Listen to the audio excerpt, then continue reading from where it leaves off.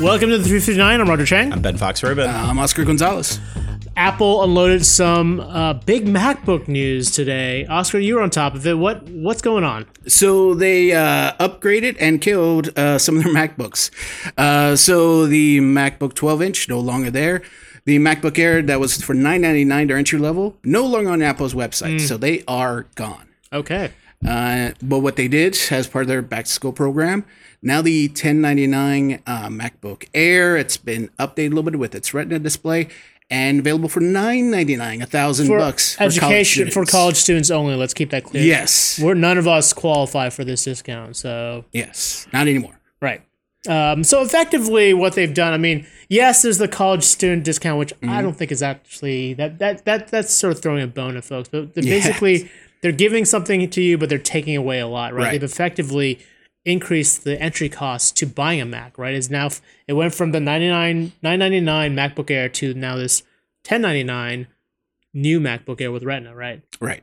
To be fair, that $999 MacBook Air was starting to look pretty old and pretty miserable, especially after they updated the MacBook Air. And as much as I really wanted to see them keep that price at $999 for the newest MacBook Air, you knew they weren't going to do that. And I bought the new one anyway. So yeah, I mean, I have one and I kind of regret it because the keyboard is not great. No. Speaking of which, the new MacBook Air and the new MacBook Pros do get the new 3rd gen Mac keyboard, which unfortunately still the butterfly keyboard, right? Still the butterfly keyboard, but there's supposed to be a little bit of rubber underneath the keys. Gives a little bit of bounce, supposed to protect from debris and dust. I thought that's what they did with the 2nd generation one. The other thing that I think they did that was smart was killing off the 12-inch MacBook because that was a really strange addition into the lineup. Yeah. Especially after they already moved in the Pro and the Air.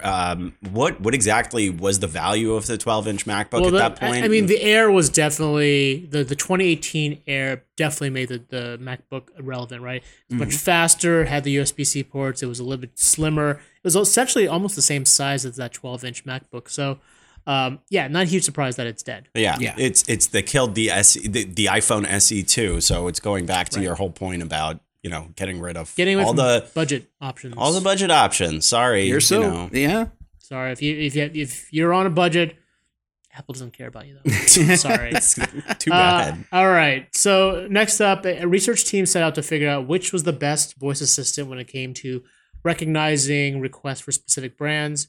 But what did they find out? What was really interesting about this was that there have been a lot of studies already that have looked into different voice assistants. This one really not only reinforced, but showed how strong Google Assistant is when compared to the other voice assistants. So it wasn't even close. Like if you're asking about different brands like JetBlue or Chevy or Starbucks, just any sort of basic questions like what is Chevy or where do I buy Starbucks? Google Assistant in general was able to answer, it was something like 90% of the questions, especially on your smartphone. Oh, wow. Whereas Alexa, Siri, and Bixby weren't even close. It was about a 50 percentage point difference. Wow. So if you really want to get a voice assistant that's going to work for any number of questions, I've seen a lot of these reports, and unfortunately, the truth is that Google Assistant continues to outpace the competition by a pretty significant margin. Now, the burning question, then, like, if you're an Echo Home, like mine is, like, is it worth upgrading to a Google lineup of voice assistants? Maybe. Huh. I know Alfred, if he was here, Alfred did that for that very reason. He saw that the Google Assistant had actually been functioning better, and he decided to switch.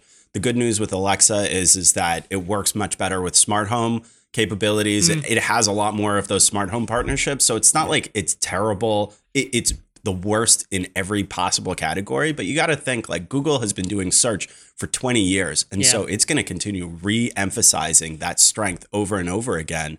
And if you're going to ask your voice assistant all kinds of random questions, when was Abraham Lincoln born and all sorts of other stuff, then you're probably going to want a Google Assistant. All right, for more of those stories, check us out on CNET. I'm Roger Chang. I'm Ben Fox Rubin. I'm Oscar Gonzalez. Thanks for listening.